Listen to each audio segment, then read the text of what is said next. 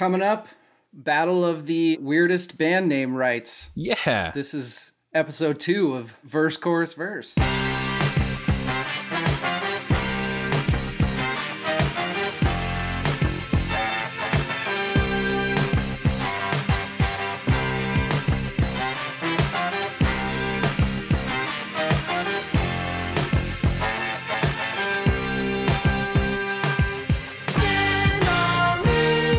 Welcome to Verse, Chorus, Verse, episode 2.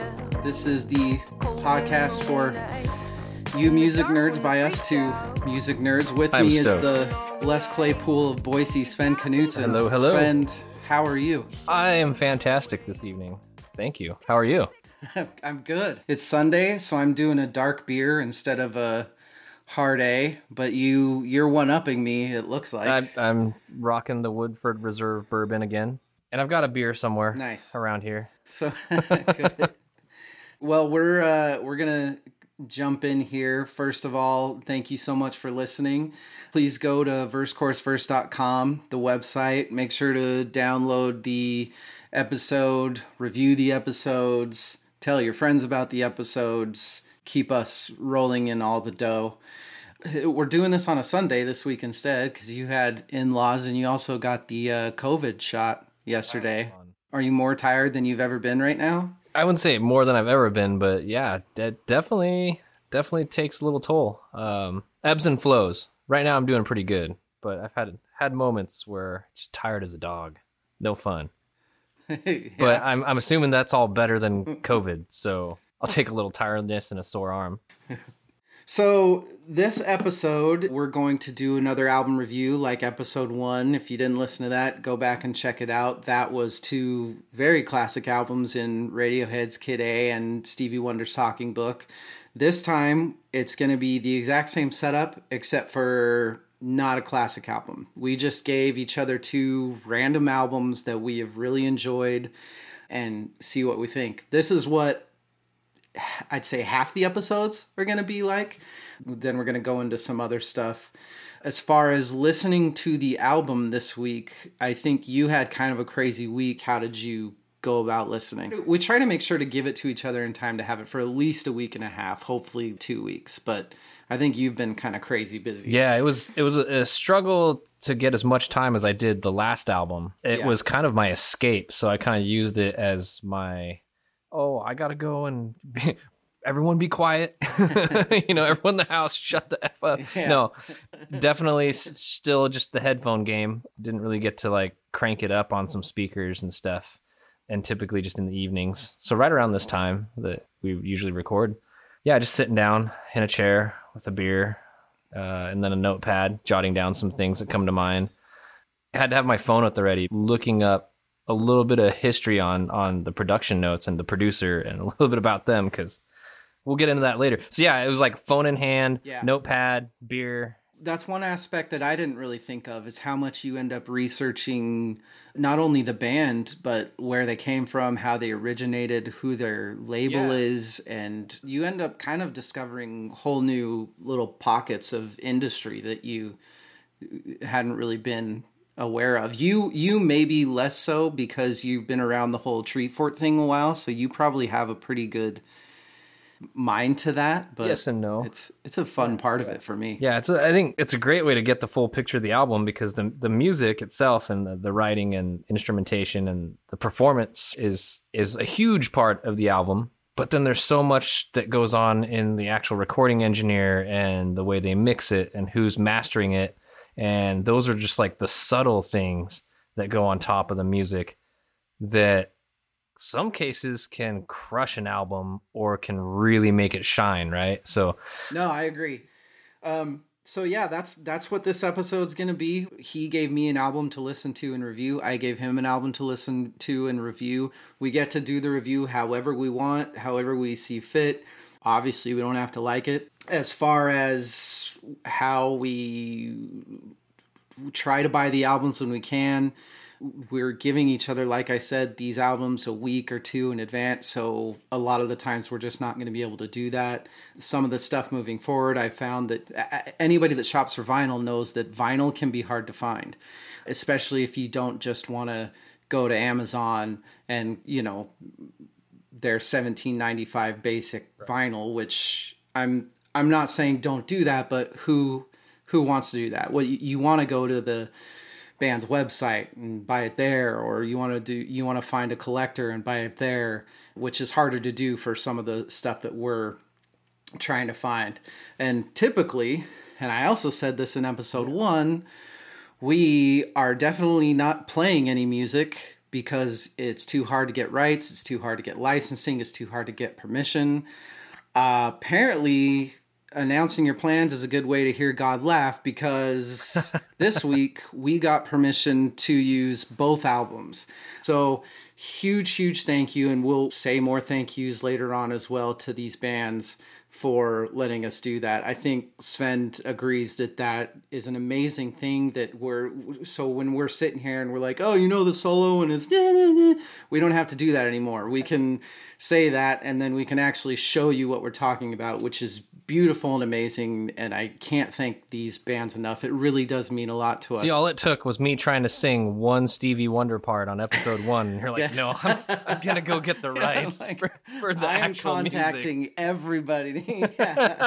we can't keep doing that. No. And I love that. I love bands that are like that. They don't have to get Sony's permission. Sorry, that's gonna fuck us somewhere, probably. I didn't say that. I love you, no, Sony. It's true. I'm wearing your headphones. Yeah, I'll say it. I've reached out to Interscope. I've reached out to Sony. I've reached out to Universal. I've reached out to all these people, just trying to get in contact, asking, even if in some weird world we'd ever be able to use their music, how much it would cost. Even saying something like that just to try to get through the door, and they won't pay you any mind. So, we're not trying to make money off of these bands. We're just wanting to talk music. So I think it's very cool when groups recognize that and they have the respect for their fans to be able to let them do it. We are buying the vinyls, so we're doing what we can. I wanted to talk to you about something regarding the reviews this week. I had a little bit of a hard time. I listened to both the albums a bunch this week. I actually got a lot of time to listen to music, and I listened to both of these a lot over the last week. Both these bands kind of had a one-note thing to me when I first started listening to it, of real, okay, why are all these songs starting to sound the same sort of thing? Honestly, it took me about 2 days until I realized, you know what? This isn't fair. I am comparing these to listening to Kid A and Talking Book for the last 2 weeks. So I went from listening to Talking Book, which is a complete amazing separate style, to these two. And I wanted to say it because for me, it just goes to show me how freaking amazing those two albums we listened to last week are. Right. I think I had similar experience, but at the same time, I think, I don't know, I have a weird ability to turn the analytic part of my brain on and off when I'm listening. And usually my first pass at an album, I'm really into the production. What am I hearing? What effect is that? What kind of compression are they using? And so it becomes more like about the gear in a weird way. And hopefully that's not disrespectful to the artists, because I do go back and then dig into the art. A lot of times that's how I kind of break that up. I think artists would like that. And in fact, if we're able to get these people on at some point, I bet that's the sort of conversations that they find refreshing and would like to hear, is where'd you get this sound and what were you using for it and what made you decide to use it? That's why artists need to come and talk to music nerds, not just late night hosts. Right? Yeah. All right, so I think we're about ready to get into it. Svend's most important question of the night: what are you drinking on this Sunday? Oh my goodness. Well, I was drinking. I just finished off during our little intro segment there my glass of Woodford Reserve. Same as last week. I think I'm going to just go for that bottle till it's gone. So I probably have enough to last me through episode 3. And then, yeah, let's see. I randomly grabbed a beer and didn't really look and see what it was. Do you have a cooler? What? No, maybe. Captain Dynamite IPA, right? New Belgium, right there. I may have a cooler. I love it. What's your hat? What's my hat? What's with the? You have a Karate Kid hat. What is it? That's Bruce Lee. You see, Bruce. It's okay. So, oh my God, my wife hat just went from weird to infinitely amazing. Yeah, and then here's the thing. I don't know which side it's on. You probably can't see it. San Francisco Giants logo on the side. Is that the Giants? It is. So my wife works with a lot of sports teams. Shitty hat. I like the Bruce Lee more than I do the Giants. I mean, I guess I don't really have anything against the Giants, but Bruce Lee's my man. That's an amazing hat. And for those that are listening, I apologize, but the bottom of his hat is freaking. It's really awesome. Right. It's like the action shot of Bruce Lee in black and white. Yeah. You flip up the bill. Well, while we're on hats, though, I do like that you've got a brewery hat. I'm a fan of supporting microbrews and local brews. This is Pelican Brewing Company, who they make my favorite beer. They're on the Oregon coast. Have you ever been here? I have not been to the brewing company, but I've had their beer. I used to trade beers when my brother-in-law lived in Portland, and we would send each other, packs back and forth. So I have had Pelican beer. We'll have to do an episode or something from there. It's on the beach. It's the most beautiful frickin' place to go. It's a brewery on the beach. Is there ever a better thing that there will ever be than that? I mean, I don't know if I could say those things, but there's very few, maybe. No, that sounds lovely, actually. I think we should start doing some location episodes, maybe. Yeah, maybe next year when it's not going to kill anybody. All right, so we will go ahead and get into it. Do you want to do a quick cheers with me? Toast to it, yeah. Here's to David. Here's to Svend and episode 2. Yum.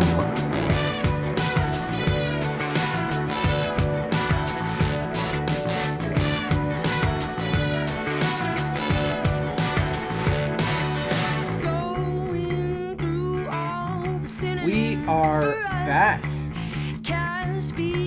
For this week in episode 2, I gave David Rubblebucket's Survival Sounds.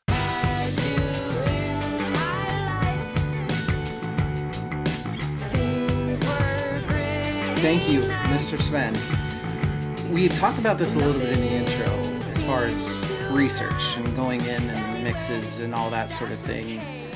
When I research bands, and I would imagine a lot of this is probably the same. For some reason, this review made me really want to go over it because both the bands that we did this week are pretty indie to the point that there's not a lot of stuff on them online.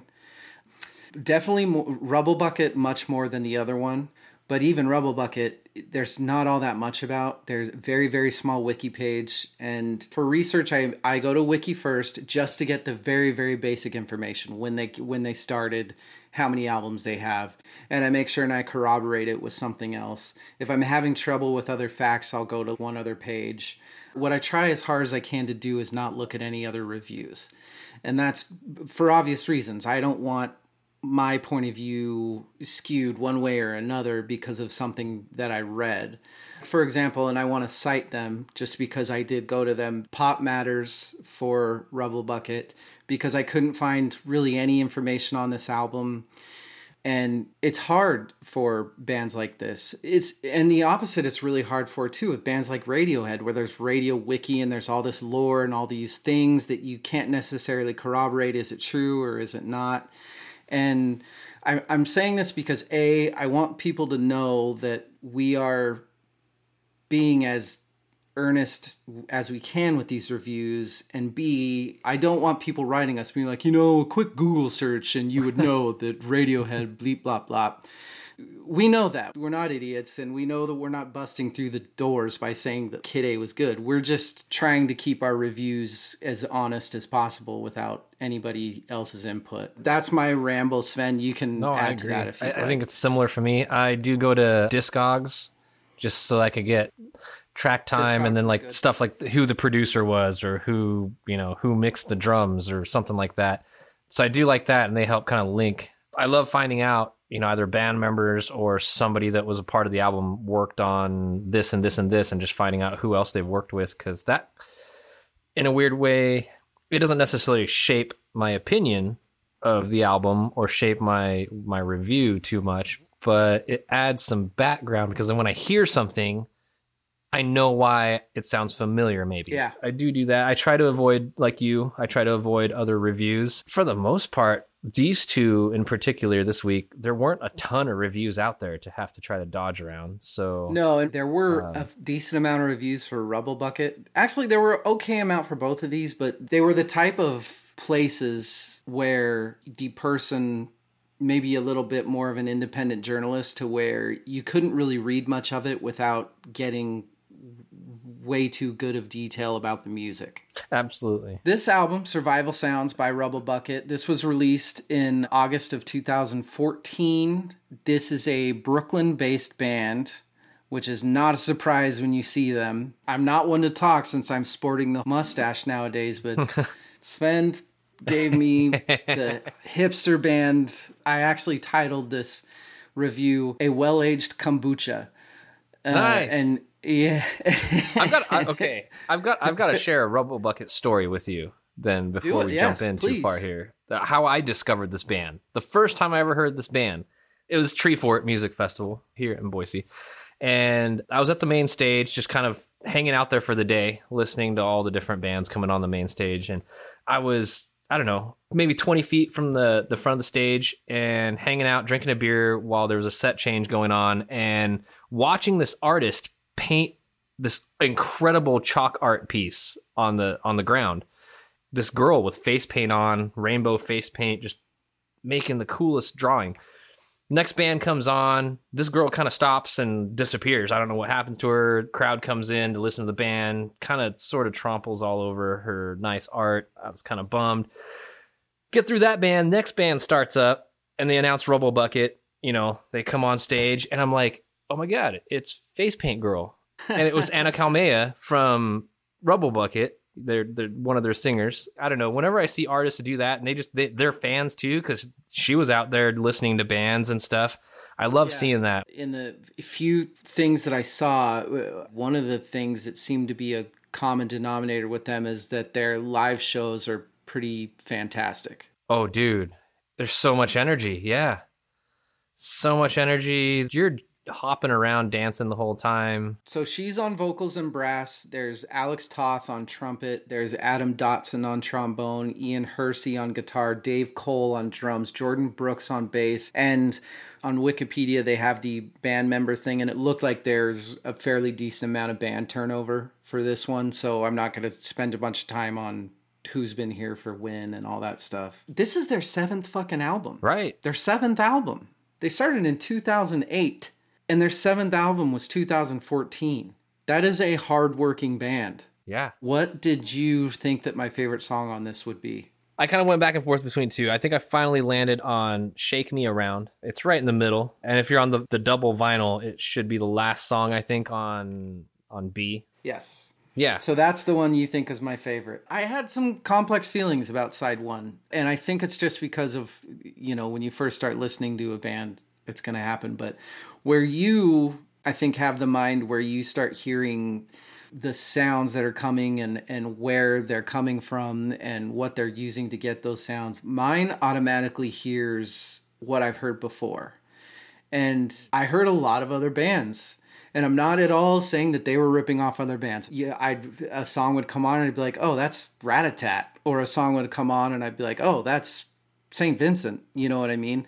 And it actually opens up a pretty interesting thought process, how much hearing an artist first affects you thinking that somebody is original or not. Because for all I know, a song that sounds like St. Vincent to me, this could have come out 3 years before that song did or something like that. And so whenever I say that, I'm never saying that this artist stole that sound. That's not at all what I'm saying. It's just, it kind of puts you in a mind frame to where you're thinking of that other song now. And, you know, there's the people that say that there is no original art anymore, right? Mm-hmm. You got 11 notes and then it repeats again, right? If you're just on a traditional scale. When I first listened to it, the first couple times, it was like, this is another Cold War Kids Arcade Fire sort of thing. When what you have to do is you have to listen to it 5 more times and then be like, oh, okay, this is why this is its own thing. And it's just like any other art or any other show or any other anything, where I'm sure that they didn't hear the first Cold War Kids album and say, oh, we should do that. Right. I'm sure it's more of it's a parallel thinking, but the bottom line is that when you hear one thing first, that's what your head goes to. Mm-hmm. The first track, On the Ground, is one of the ones where I don't hear any other bands. I just hear them. And I'll say it's interesting because I didn't realize that until probably the very end of the week of listening to them, where I was like, okay, so On the Ground, that is one of the songs that's just Rubblebucket. Another big distinction with this band, and I know a lot of the other Arcade Fire era indie bands use it, or the brass, but the brass in this band is so much more prominent. It is. It almost reminds me of like the very early 2000, 1999. I'm not going to say it sounds ska, but it sounds a lot of like that revival of swing that came back where everybody, even if you weren't a swing band, you threw a horn section in there because it was the sound, it's something about that bright brass tone. We'll call it the Mighty Mighty Bosstones era. That era. We did that in our band. Hell yeah, we did. Sometimes someone gets a good idea. You just got to milk it. And if it works and it sounds good. Yeah. So On the Ground, really good starting track for the album. It really lays the groundwork for who they are and what this album's going to be. I will say, as far as sounding like another artist, the next track, Carousel Ride, and I think I'm just going to go in order for this review, which I don't really like to do, but it just makes sense for this because the way that this album evolves per track means a lot to me. But yeah, track 2, Carousel Ride, it's like the anti-Pursuit of Happiness, that Kid Cudi Rat-a-tat song. It sounds so much like it. And it's even got the rat-a-tat synth in the background. And it's even where Kid Cudi's Pursuit of Happiness, which is one of my favorite songs of all time. That's a whole, on the outside, yeah, life is great. Look at me. I'm drinking. I'm out partying. I'm having fun with my friends. Where on the inside, you're just dying. This song is the opposite. This song is life is terrible. All these terrible things are happening. But fuck it. Just go along for the ride and make the best of it. And this all happened. I'm not going to get into it because to me, it's not my business. But a lot of this album is about her battle with cancer while they were making this and touring with it. Pretty serious one. And there were some other issues in there that she's talked about openly. So I feel like I can just say it, where she's had a bad breakup that led to alcoholism. So a lot of shit happened to make this album. That's what Carousel Ride is to me. Just the way the stars align, it's not a reason to get blind. Whoa, take another spin on the carousel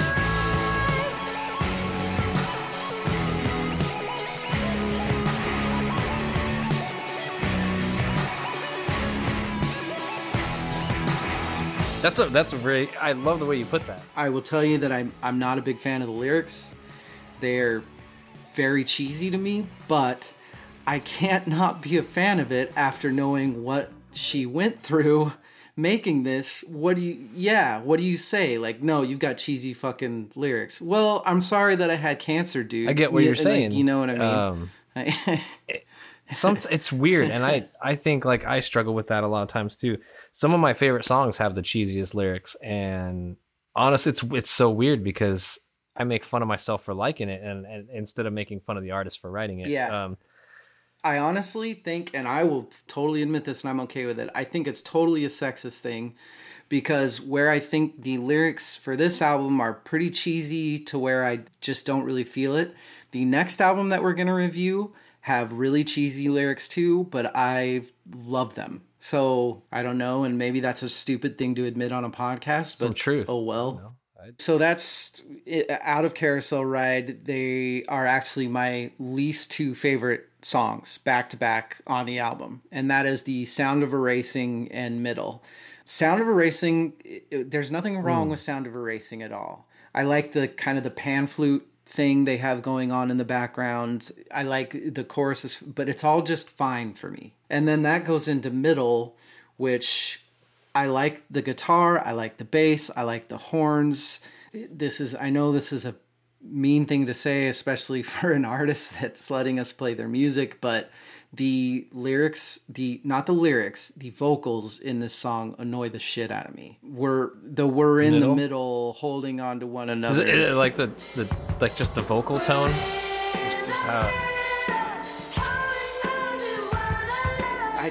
I don't like that. Yeah. So that takes us into Rewind. I really like the song Rewind. This is the one that to me sounded a lot like St. Vincent. And this is such an LA song. This does not sound like a band out of Brooklyn on this. And then side one ends with Shake Me Around, which I don't know if you remember, but episode 1, I told you that I was going to tie in the band that you gave me this week to Danny Elfman, who we were talking about with soundtracks. Right. Do you know who Oingo Boingo is? Why do I know Oingo Boingo? Yes. So wait, give me a little. Oingo Boingo did Weird Science in the 80s. Yeah. Okay. That was Danny Elfman's band in the 80s. And the horns in Shake Me Around are such Oingo Boingo horns. Oh my God.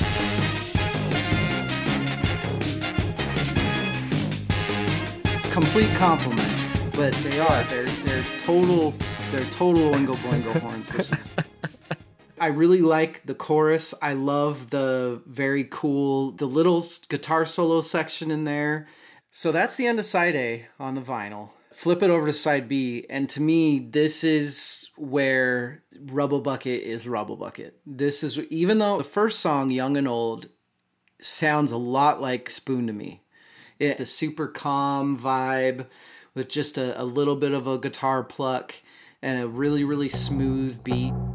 They look young.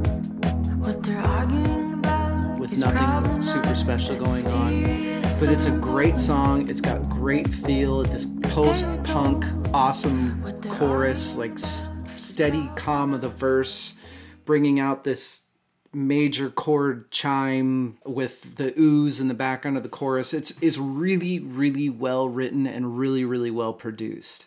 They do that great a few times in this album. They have these kind of ooh-ah background vocals raising the stakes into the song. Helping it build, kind of just adding that texture and the dynamics and growing it. That goes into My Life. The lyrics are cheesy to me again. I think that I get what she's trying to say. And I really like that. This band does a really, really good job of keeping the verses in one specific way to make the choruses bounce that much better. That's a really, really hard thing to do, and they do it really, really well. Yeah. It definitely makes their hooks just hit a little bit harder, or at least gives it a little more flight, I guess. You take off. Yeah, and it's even if you think it's... Verse, chorus, verse. Exactly. There you go. Bam. Trademarked. Origami is the next song, and that's the only side 2 song that I'm kind of meh about. I don't like the hipster clapping on it. I do really, really like the lyrics to this song. Why can't it always be fun? But I don't love it in its entirety. But I don't hate it. It's the one song in this album where the lyrics and the vocals are the thing that's pulling me in, that I really like. And I love the ending horns on it. And that the ending horns go into Major Roxy, which I love the starting horns. It's got this kind of augmented have you ever seen the show BoJack Horseman? I haven't. The theme song for BoJack Horseman, the intro song for BoJack Horseman, kind of reminds me of this song.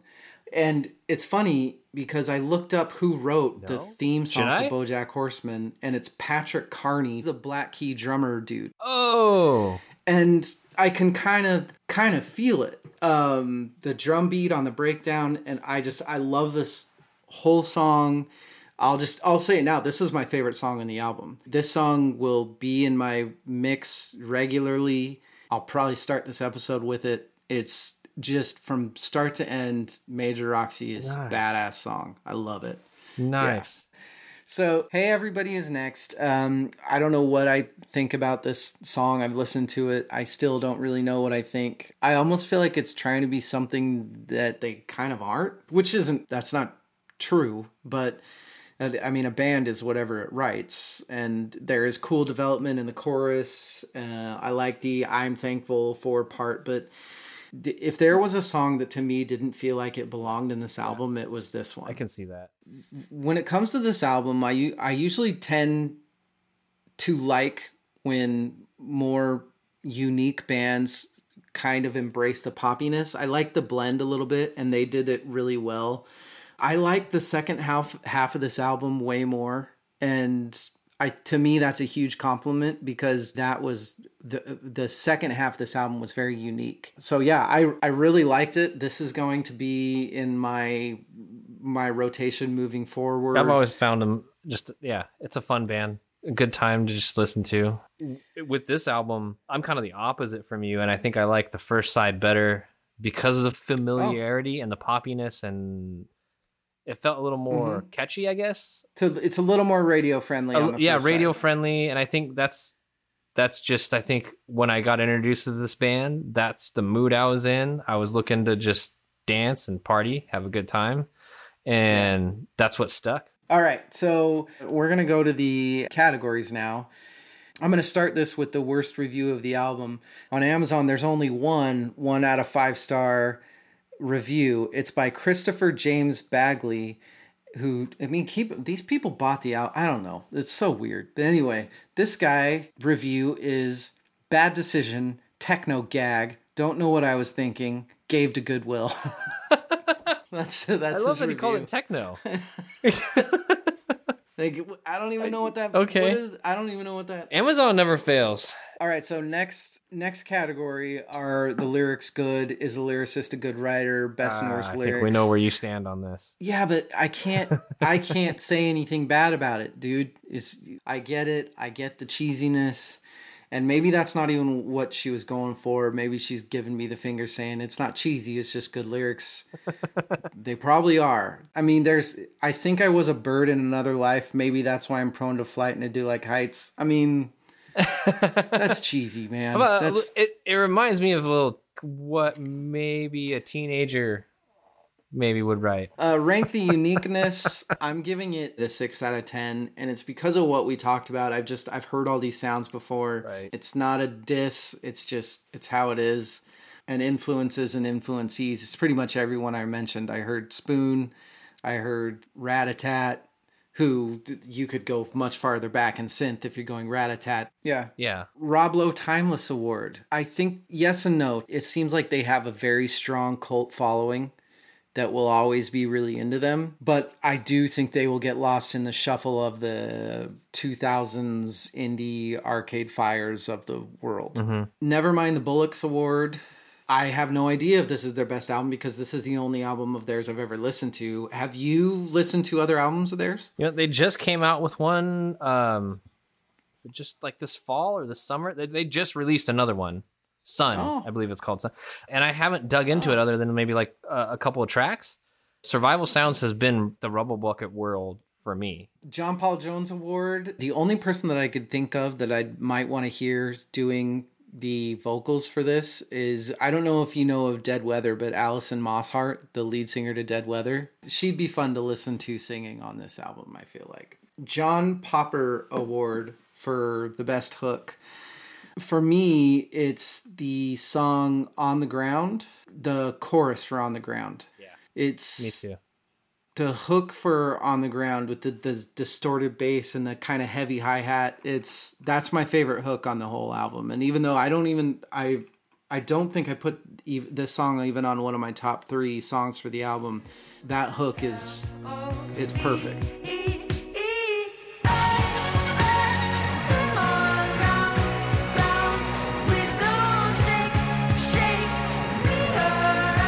I totally agree. Like I said, that one's my favorite track though, so. And then the Eddie Van Halen Award. I love the horns in Roxy, but my Eddie Van Halen Award is the bass in My Life. Oh, nice. The chorus for the bass, that upscaling, that dun-na-na-na-na-na. If you call yourself a rock star, you would not hurt us still. If you call yourself a rock star, like That's my favorite. That's the riff. Part of the whole album. Surfer Rosa Award. It depends on how you look at it, obviously, from what we've been talking. For me, this is kind of the definition of a Surfer Rosa album. They have all their kind of poppier stuff at the beginning, all the really, really catchy, great stuff, and then the second stuff, the kind of weirder stuff where you really hear them starting to do their own thing. To me, it definitely was. The Time of Your Life Award, that's what we're calling it. I'm not calling it Good Riddance. The Middle, we already talked about this. The Middle is the worst song for me. And then, so 3 best songs on the album. Rewind was really, really close for me, but I'm going Young and Old, number 3. Number 2 is My Life, and it's really all because of that freaking bass line. And then number 1 is Major Roxy. What are your top 3 songs on this album? Well, obviously, we've been talking about On the Ground as my favorite. Let me not mix up the order of the other two. On the Ground, we talked that to death. That's my favorite. Shake Me Around, number 2. And then it's between Major Roxy and I don't know what I mean here. I wrote D1, D2. Anyway, the 1 is next to Major Roxy. The 2 is on Hey Everybody. I will dance my ass off to almost this whole album. And then who won the album? I'm going with, I'm sorry that we don't even know how to pronounce her name. Kalmaya? Traver. Yeah. Shit, man. She went through a lot, came out with this album. She won the album. So my rating of this album, I'm giving it 8 out of 10 fixie bikes. When I started listening to this album, I thought it would be more like a 6. But this album really, really grew on me. And even though I'd only recommend it to very specific friends, this is an album that I'll be humming their songs. I'm pretty impressed with the 8 out of 10, too. That surprises me. It's really good. I'm impressed with it. Did you say fixie bikes? Yeah. It's the hipsters were really... What would you rate this album? I feel like I have to say something just a little bit different. Realistically, probably on the same page. I'll give it 1 better, though. I'll go 9 out of 10. Good job, Rubblebucket. Yes. We'll take a break, and we will be back.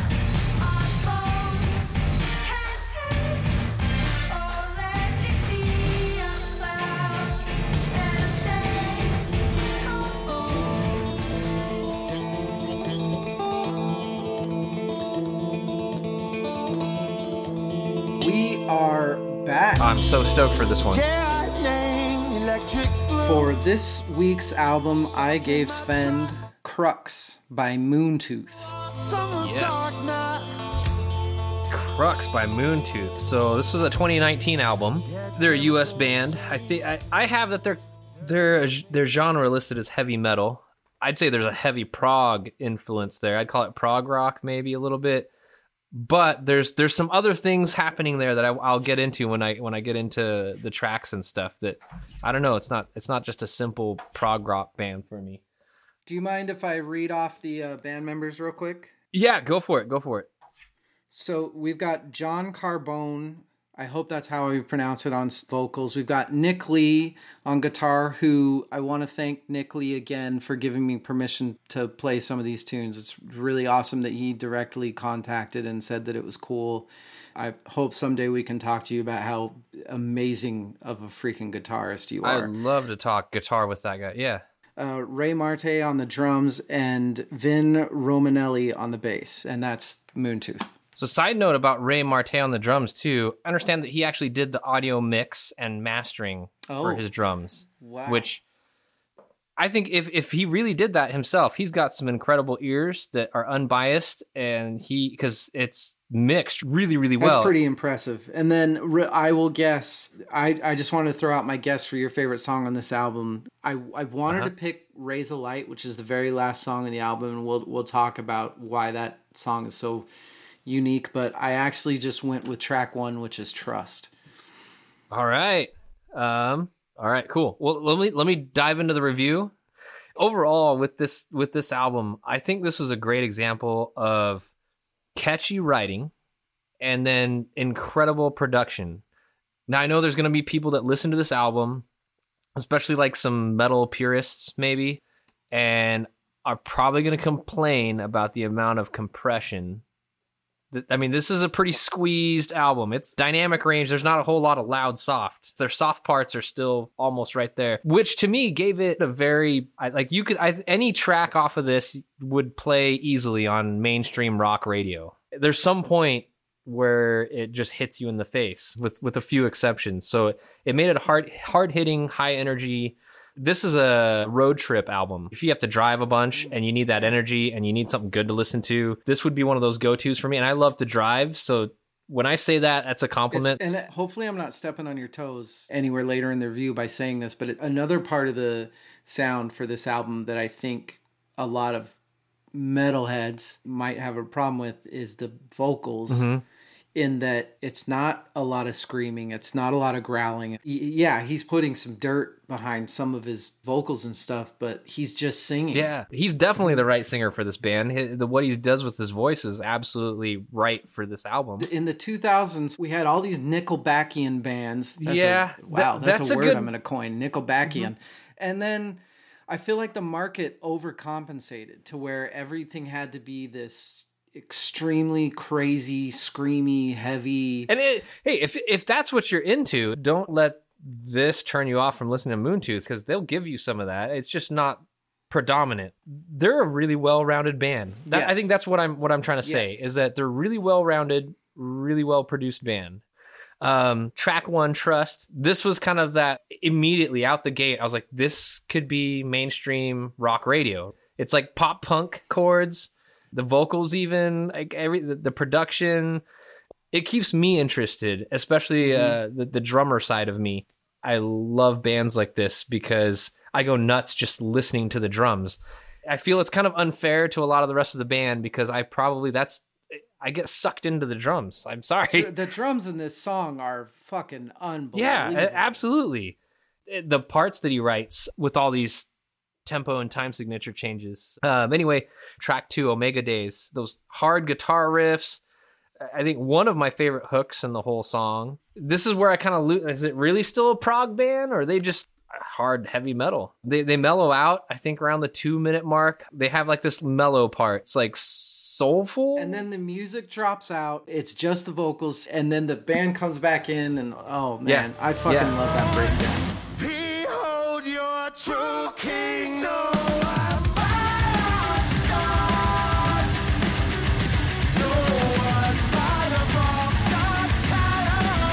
It's really well arranged. I love it so much. And that's how they're getting their dynamics, right? It's not in the production because, like I said, it's the way they arrange. Yeah. They remove instruments, they add instruments.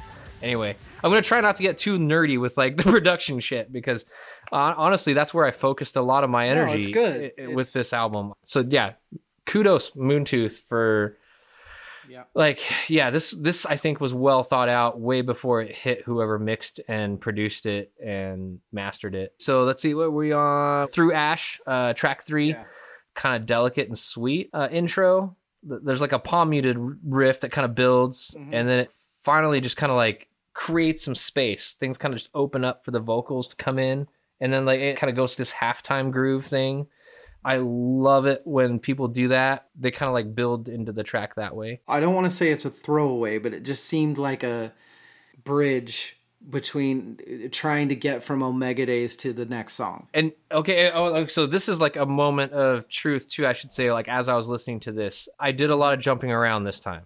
When I gave it the initial start to finish, I looked back at my notes and there were certain things I jumped around. So there may be things that I'm missing as far as connectivity through the album. There's definitely some parts of this album just in general that feel forced. I'm just going to keep rolling on. The dissonant chords at the start. It's like this hard groove that they jump into. This is one of the ones that made me think I could go on a road trip and listen to this. It's fun. When they go into the Never Hide Behind the Way I Was Born, I don't know what the hell he's talking about in this song, but it's cool to me. You know what I mean? Right. I always figured you're writing a song, it's some lyrics that fit. Maybe not. I think that's because you were in too many bands with me. Just whatever word fucking works, man. So yeah, I never put too much weight into a lyric that sounds cryptic. Thorns, again, like this one's emo maybe for me. I'm trying to think of like who it sounds like. I think you're right. This is the only song on the album that, to me, the vocals and the lyrics kind of make it what it is. Yeah. I don't know. I almost don't want to say this. A little bit of it reminds me of some My Chemical Romance. Like, is that a... See, okay, so let's just do a verse, chorus, verse, hot take of the night right now. Verse, chorus, verse, hot take. I fucking love My Chemical Romance. Okay. I'm not going to hide from that. Yeah. I mean, yeah. There's anybody that says that My Chemical Romance can't shred is lying. But yeah. I don't know. I get what you're like saying, though. If anyone from Moon Tooth listens to this and they're like, My Chemical Romance, what the fuck? You know, that to me is what Thorns is, their emo song on this album. Getting into Rhythm and Roar, this is one where I started really paying attention specifically to Nick Lee. Yeah. I think there's this really smart guitar solo. Mm-hmm. We already know he can shred, but this solo, the note choices, not trying to rush things, it's artsy. I love the it. Siren thing going.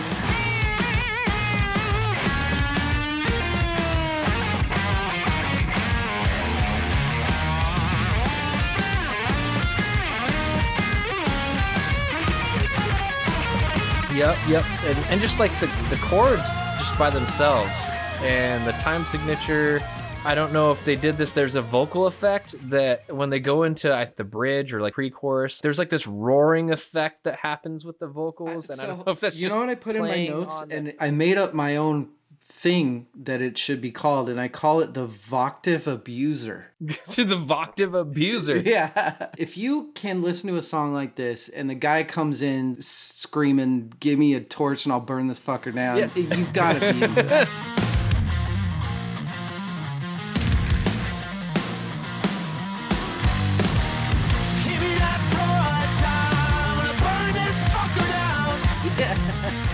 That is an anthem. It is. And then Motionless in Sky, these cool arpeggios. I'm always a fan. You get me right away right there. If you start off with some arpeggio little runs, I love that. And then like, again, they do this thing where they calms down and create some space for some vocals to come in.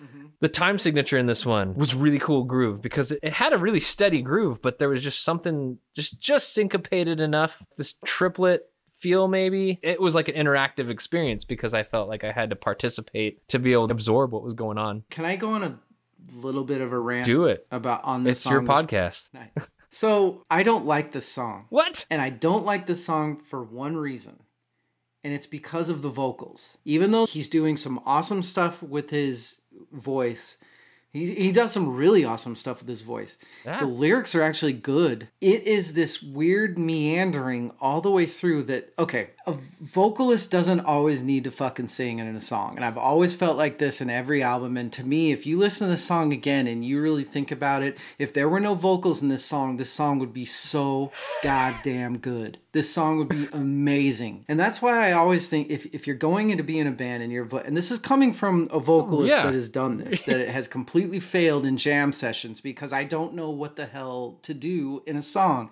In that case, just just stay out of it. Or learn how to play a guitar. So when that lead guitarist is doing his arpeggios or his insane things, you can just play rhythm guitar in the back and make it sound even beefier. That's my rant. Not every song needs vocals.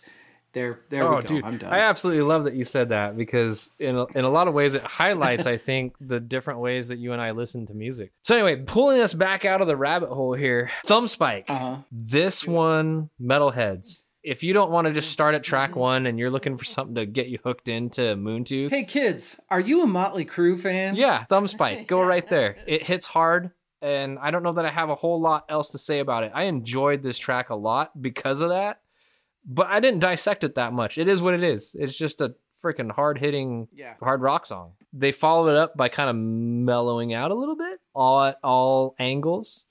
Nice little mellow intro. I'm going to use the word sweet again. This one definitely has... I don't know. You don't think so? I'll tell you, this is my punch through the bag song. When I'm about to go uphill on a workout, I'm putting this on. Yeah. I'm not going to say anything on this album is like light. There's no ballads here. So yeah. Track 10, title track. This kind of combines what I like about motionless in sky and thumb spike. Cool guitars, but then also allowing space for vocals, but then also metalheads. Yeah. Yo. Yeah, he goes full metal in this one. Yes. Give this track, like, wait till the end. Honestly, starting about a minute and a half, it starts picking up. And then, like, the tom, I don't know, tribal, builds and builds and builds. And then, yes, oh my God, it's another one of those, like, punch you in the face.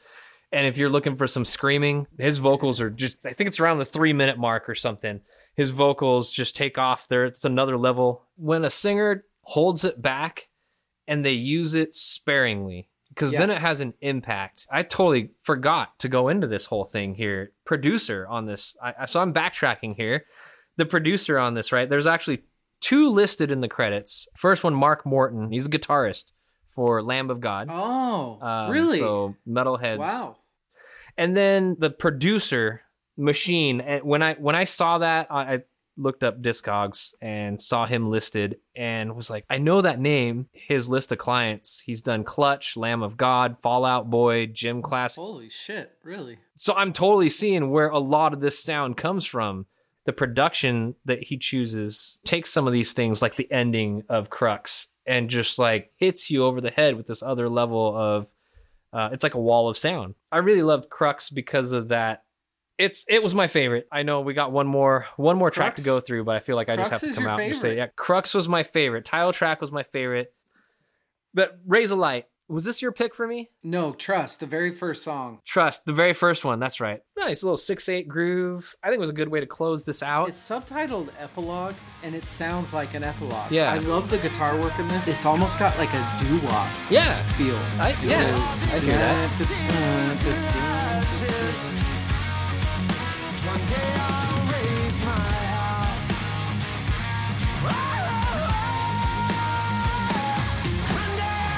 Pretty cool. It puts the album to bed pretty nicely. This was a tasty choice to end the whole thing. I am so glad that you introduced me to Moon Tooth because this was my first exposure to this band, and I'm definitely they're going to be on my list. Anything they ever come out with in the future.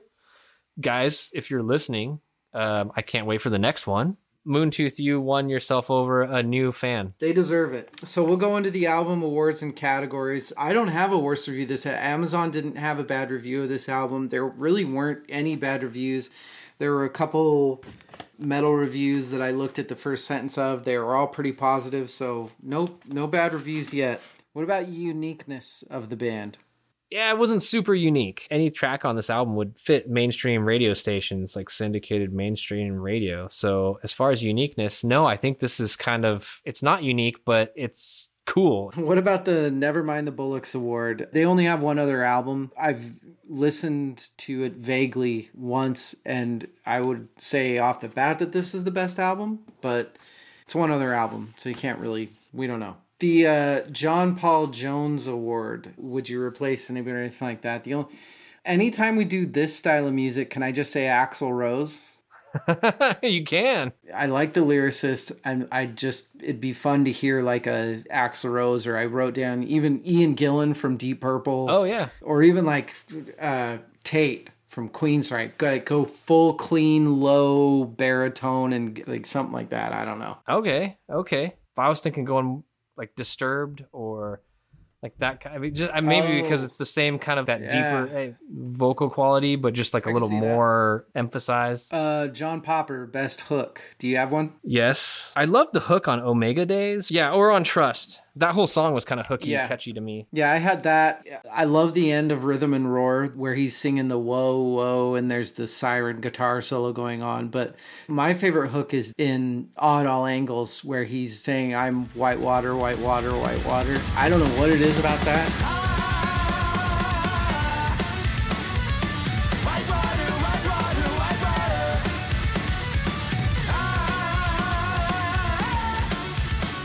That's my favorite.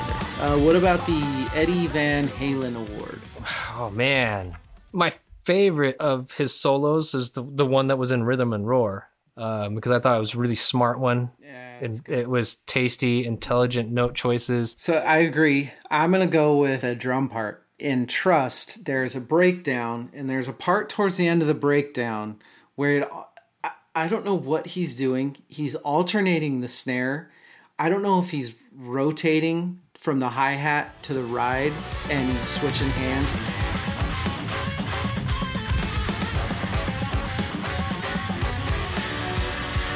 It's incredible. That's my riff solo award. He's just ripping it right there. So the Surfer Rosa Award. What do you think of the B-side? I felt like it kind of, there was a difference the second half of the album from the first half.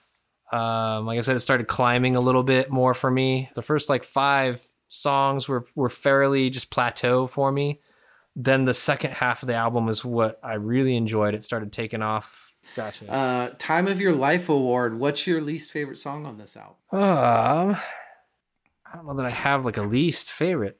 Do you want to know what mine is? It's your favorite song on the album. Are you serious? You didn't like Crux? It's my least favorite on it. I like all the songs on this album, but I don't know. For me, I don't know. You don't have to. I really They don't. were nice enough to let us play their music. Yeah. I can't pick on them. Good. Okay, so this leaves us to the best songs in the album. I will say, I think you already said yours, so we'll just... I threw mine out way early. Premature Evaluation. Oh, well, that's... you just named the episode. That's fried gold right there, Sven.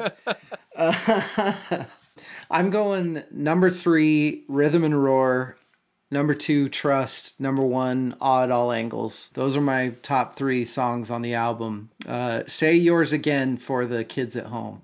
So Crux at the top for me. That was my number 1. And then Thumb Spike. And then Motionless in Sky. That is... Yeah, a little bit different. 2 of my 2 least favorite songs are on your top 3. That's awesome. That's why we do this. Yeah. All right, who won the album? Ooh. I mean, this is like drummer versus guitar fighting it for who's the hero here. Being forced to pick, I think I'm going to say Nick Lee on guitar. Super tasty. There were some really nice grooves, really nice parts. For my who won the album, I'm just going for rock in general. Where you see this as mainstream, I see rock as going 2 different ways. With the growling screamers and the cheesy Fall Out Boys. I just think this is a really, really great rock album. All right, so what would you rate this album, Sven? I think this one for me is going to be a 8 out of 10. That's high. Like I said, I'm going to go back and keep listening to it. It's going to be regular rotation. Awesome. Yeah, I'm giving it a 9 out of 10 half-track drum rolls. I love this album. It's very close to perfect. So yeah, I'll give it a 9 out of 10. And that's it for episode 2. Next week, join us for episode 3 when one of us is going to review the first rap album on the podcast, and the other one is going to talk about a pretty underrated indie band of the last 20 years. This is Verse, Chorus, Verse. Please download our episodes, like them, review them, tell people about them. Go to versechorusverse.com. And really serious, anyone has something to add or you disagree with us, go to the contact page on versechorusverse.com. Yes. Send us a message. Tell us what you disagree with or what you like, because this is a conversation, and we'd love to hear. It's good to see you. I hope your arm feels better. Good job getting vaccinated, and we will see you next week. If you saw the ghost I see when I sleep, you leave too. Yeah, you cry your way out. You grow fangs, you bite, you rip, you tear, you ain't gone into. See episode description for all song credits. Thank you again to Rubblebucket and Moon Tooth.